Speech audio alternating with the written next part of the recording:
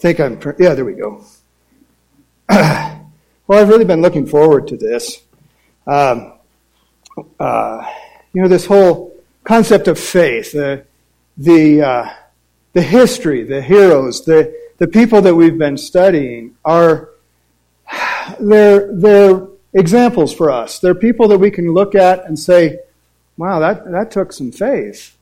When you think of Abraham leaving his country and going to a place that God said, well, I'll show you. I'm not going to tell you where it is. Just go. And when you get there, I'll let you know. That's faith. Or Moses, who didn't want to be in the house of Pharaoh, but wanted to be with his people, and the faith that it took to lead them. And all the other stories that we've studied over this time as we've gone through this section of a better country. And I was hoping to be able to preach about one of the people, but God had other plans. I don't get to preach about a person. I get to preach about faith. And that's an awesome thing. And so to kind of give you an idea of faith, to give you what it kind of looks like. I know you all live in faith. I know you all work in faith and have experienced faith. And I'll put it this way. Somebody told me, in fact it was Chad, he told me this week that the kids really enjoy having visual aids because it really helps them, when you're in church to have visual aids. And so faith is the hope of things unseen, the assurance of things unseen. Faith is the conviction of things unseen. It's that your hopes will be made to come true. What's a visual aid for something that's invisible? So, okay, imagine this. Big circle up here on the stage. Big circle, okay? Focus in on that big circle. Everybody got the big circle in your mind? Okay, now project on that big circle something this week that you're hoping for. It doesn't have to be big, just something that you're hoping will happen. Visualize that in your mind. Okay, so do you see it? Do you see it coming true? Do you see it happening? Do you see maybe how it might come to take place? That's a little bit of an understanding of how faith works. It's visualizing that thing that you hope will take place. That's the beginning of faith. Faith is an interesting thing. Faith, I think there are some people who walk in faith, who live in faith, who they don't walk by sight, they walk by faith. These are people that are mentioned in this passage of Hebrews chapter 11. There's one that's really great. I love the one. His name's Enoch. Enoch's only mentioned a couple times in the Bible, and it doesn't say much about him in either of the places. But what it does say is that in the Old Testament it said that Enoch walked with God. And he was no more because God took him. And he didn't see death. Wow. Just out walking with God. Got a little far from home. God said, just come on home with me. That's faith. That's a wonderful thing. And I have misshapen ears, so this thing just doesn't fit. I don't know what it is. Anyway. And so, this walking by faith is what we see people around us so often. Just walking in faith. Man. Sometimes I get just a little envious of that level of faith that I see in others. Now, Chad's daughter, Sadie, told me a joke. She said, why can't Cinderella play soccer? I don't know. Because she runs away from the ball. Yeah. Some people run away from faith. You ever notice that? Cinderella ran away from this wonderful ball, because it was midnight and the clock was striking and all that story. But the idea is sometimes we get a little close to this thing called faith and we go, oh man. The terrors that the song talked about become just a little more visible. If I go into faith, what's going to happen to me? Who will I become? What will I have to sacrifice? What kind of a person might I be? There are others, maybe many others,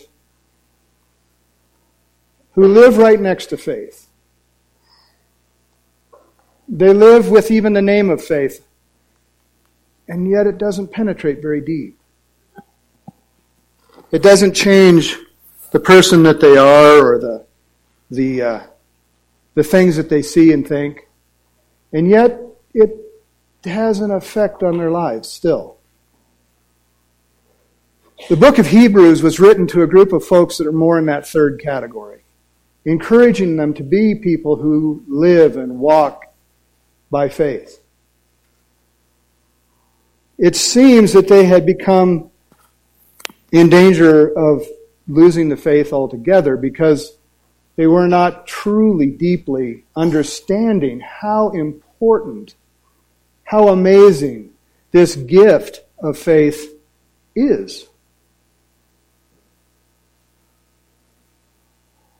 Now, some of you know I had the opportunity to spend 2 weeks in the hospital.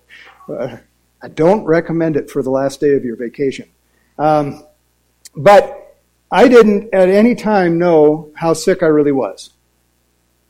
I should have had a clue since I was in the hospital for 2 weeks, but I really didn't have a clue. But there was one night where I was realizing I had been out of work and not doing those kinds of things and away from here, and there were things that were not getting done because I was away. And it was, I don't know what even day it was or what time of night, but I felt those things just sort of slip away. And I felt this incredible warmth, this incredible comfort.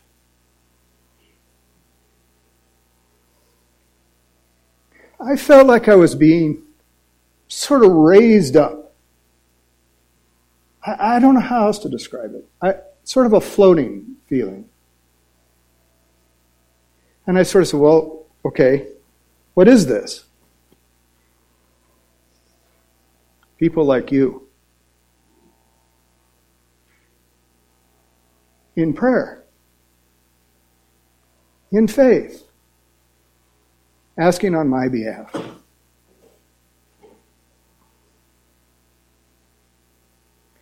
You know, I've heard people say sometimes when something bad is happening, they say, well, at least we can pray.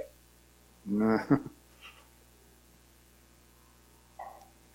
That's the best and hardest work you can do in faith. Now, because the writer, we don't even know for sure who the writer is of Hebrews. It's mostly attributed to Paul, but you know the way it's written doesn't really sound like Paul and how he writes. And so some have said maybe it was Apollos, because Apollos was very, very, what's the word, where you're able to speak? Articulate, which I'm not.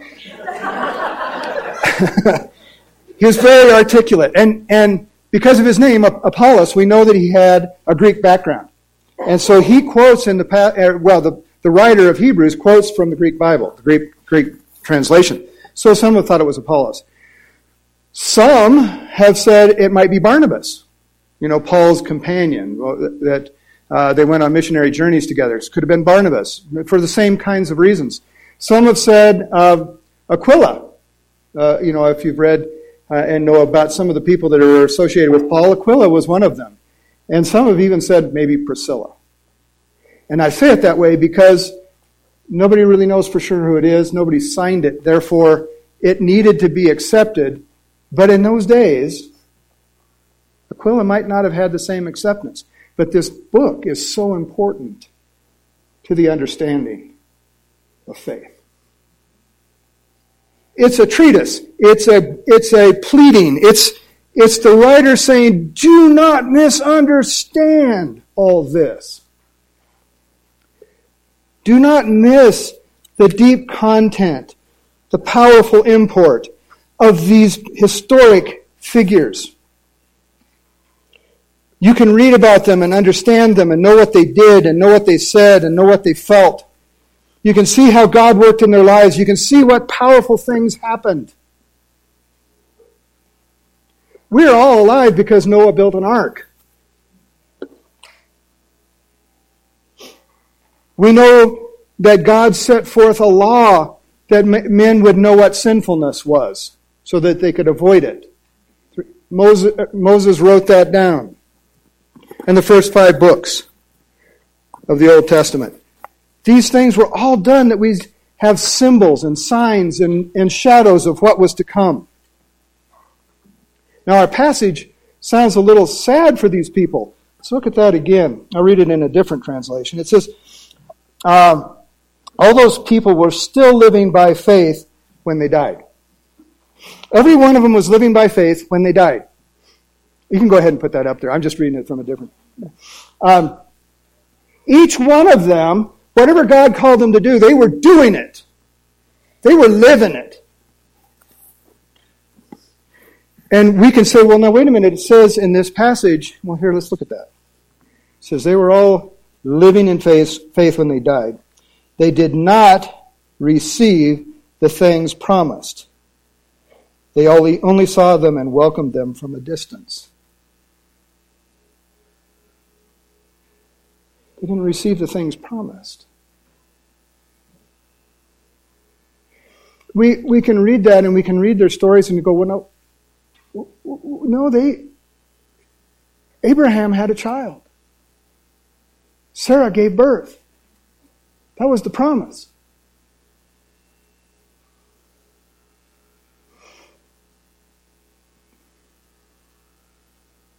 That was only a sign that there would come one who would be born. Born in a way that would be impossible. It was only a sign. It wasn't the promise. Abraham took his son and tied him to an altar and took out the knife, prepared to sacrifice him. Even though the promise said that by him a great nation would come through this son.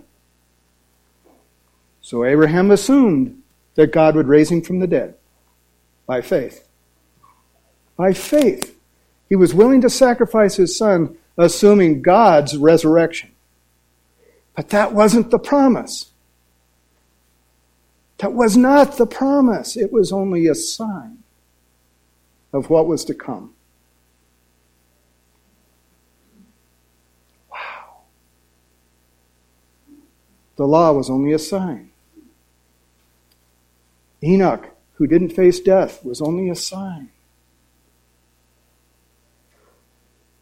Abel, who gave a better sacrifice, it wasn't the promise, it was only a sign. Each of these ones died not receiving the full promise, but saw it from afar and gave thanks. And they admitted that they were aliens and strangers.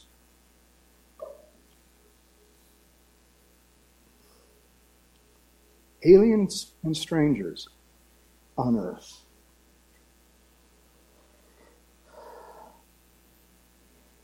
Verse 1. Now faith is being sure of what we hope for.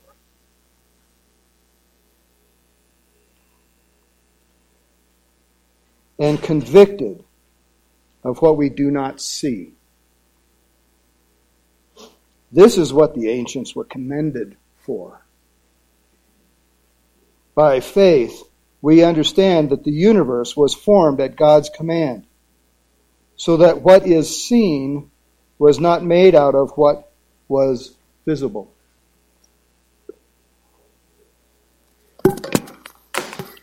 I tell you,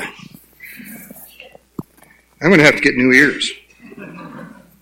So everything is made out of what is not visible. That means, I hate to say it, but everything around you is just a sign. It's not the real thing. Everything around you is just a shadow. It's not what is to come. There is nothing that has been made that was not made by God in order for you to have a place to be. But it's temporary. It's not going to continue. It will not last.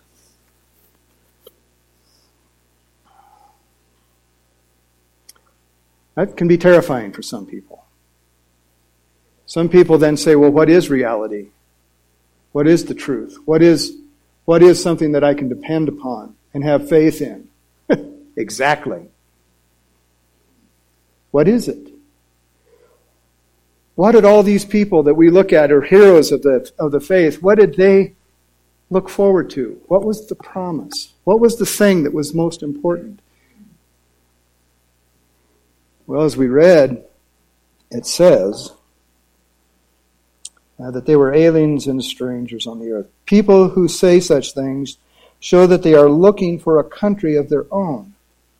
If they'd been thinking of the country that they had left, they would have had opportunity to return. Instead, they were longing for a better country, a heavenly one. Therefore, God is not ashamed to be called their God, for he has prepared a city for them.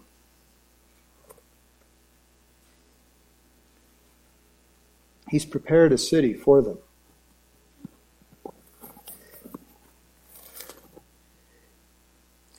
All of these people, every one of them, lived in a period or an era which we would call Bible times, right? And many of, I've heard people say this, man, it would have been easier to live in Bible times because there was all that miracle stuff going on. It would have been easier for me to believe in Bible times. But guess what? You live in Bible times. You are people who get to experience the promise. That's why the writer is so anxious, so, I would say, his heart is so poured out to these people to say, look, all these people died and they didn't see the promise. You have the promise and you're not even living in it. Wake up! That's what he's saying. I don't know if that applies to you. That's what he's saying to them. Wake up! They lived in faith and they did these things. They followed God and they loved him. And God loved them. But they didn't get what they were promised. Because what was promised is Jesus Christ.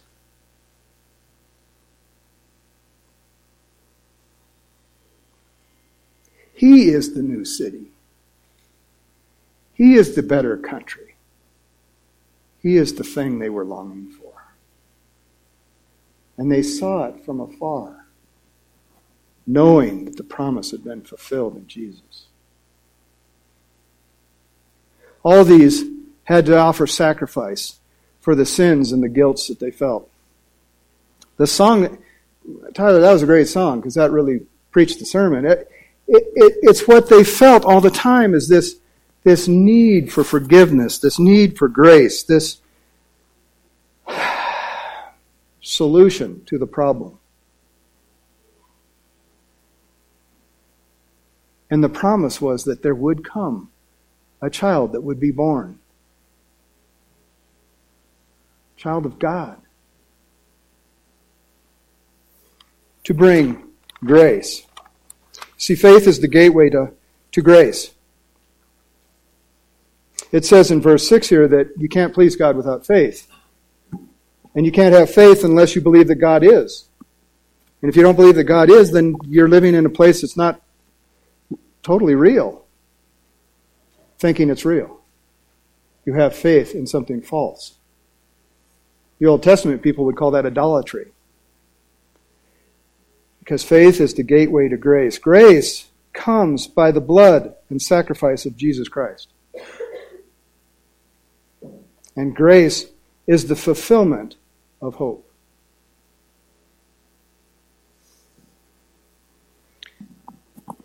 You know that first passage. Let's read that again. Let's hear that again. It says, now, faith is being sure of what we hope for.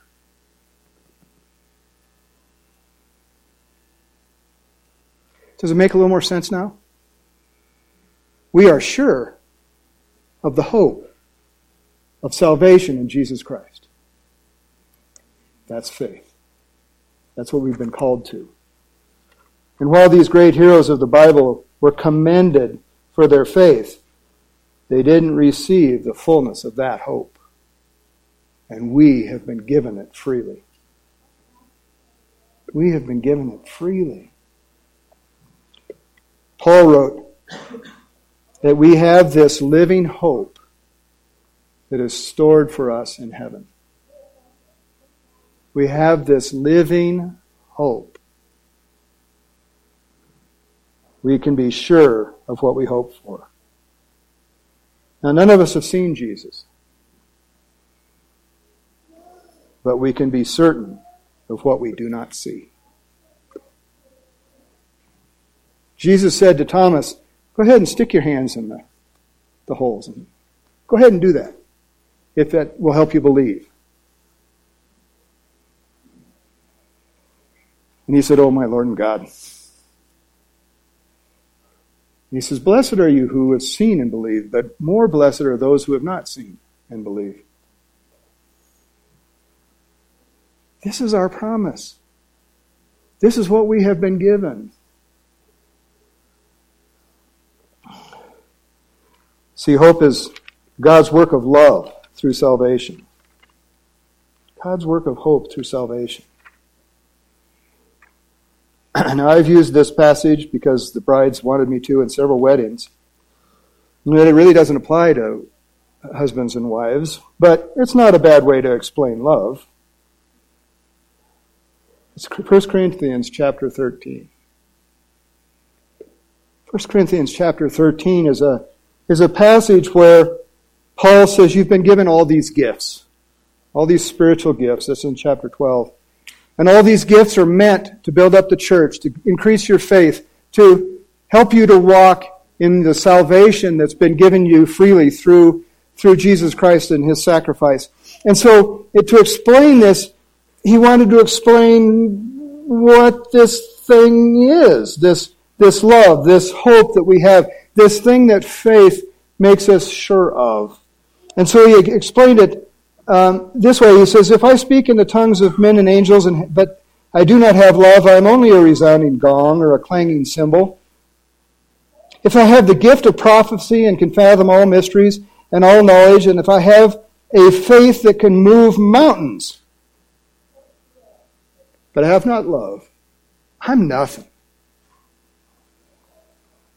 If I give all I possess to the poor and surrender my body to the flames, but have not love, I gain nothing. You know, if you did those things in the world, people would probably praise you. But Paul says, I'm nothing.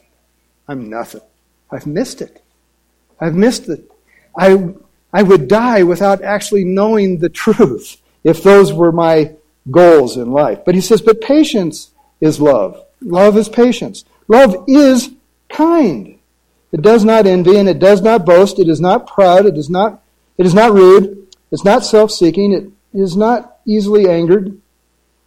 It keeps no record of wrongs. Love does not delight in evil, but rejoices in the truth. It always protects. It always trusts. It always hopes. It always perseveres. Love never fails.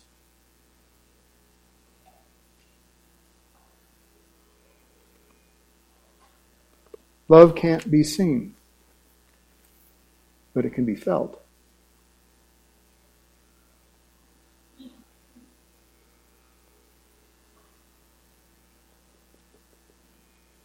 What is faith? What is faith? What is this new country that we've been talking about? This better country, this place that we've been called to through faith. It is a place where love rules.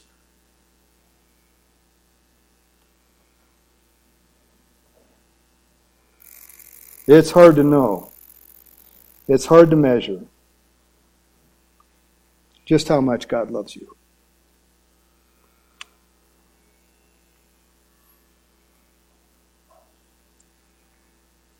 It's hard to know and hard to measure how much the people that we've preached about long to know and see into what we've been given freely. There's a wonderful passage that says, the angels stand on tiptoe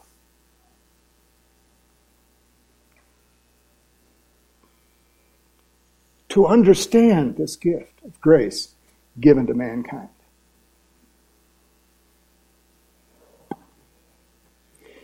The writer of Hebrews was astonished, saddened, overwhelmed, and amazed that people of faith could live in faith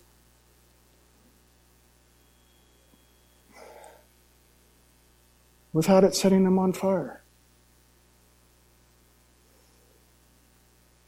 He was amazed that they could have this amazing gift and take it for granted. That they're running away from the ball. So he wrote this book to encourage, to admonish, to strengthen, and to remind all of us who are people of faith how really amazing it is. How beyond all understanding that the God who created the universe by His voice and created everything you see around you to make life possible would take on the form of a man, allow Himself to be crucified, that He might rise again to pay the debt of sin and show us where we're headed.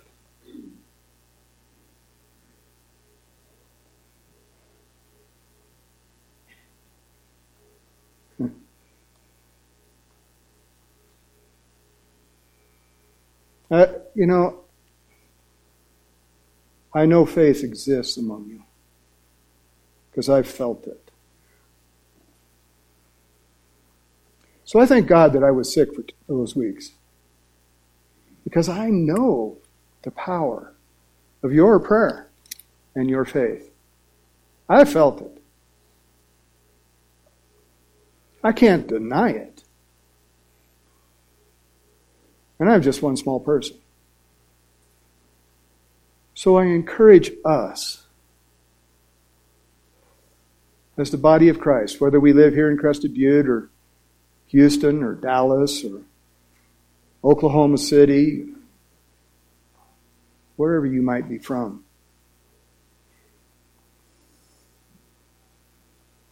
You're not from there.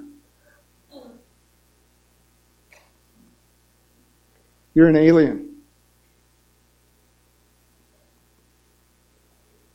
You're a stranger. You're a person looking for a better country. And while the world may give us all kinds of things that might be attractive,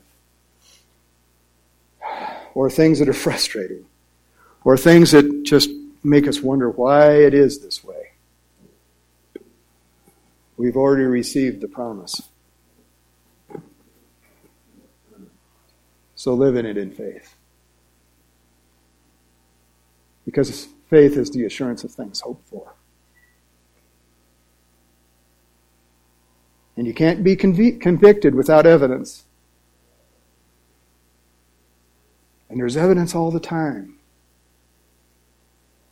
Faith is the conviction of things not seen. Heavenly Father, we pray. We have faith, Lord, in you. Increase our faith. Increase our faith. Let us not misunderstand the immensity of the gift that you've given us.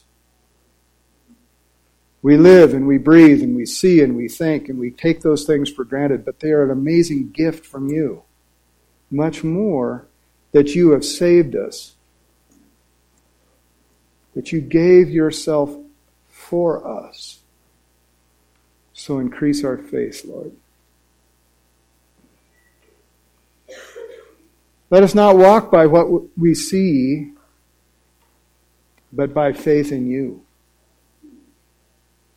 Don't let the shiny things in life, the attractive things in life, distract us from something that we can't even describe and sometimes we can't even measure. But give us that faith. Bless each one here. Encourage them. Strengthen them in you as we pray in Jesus' name. Amen.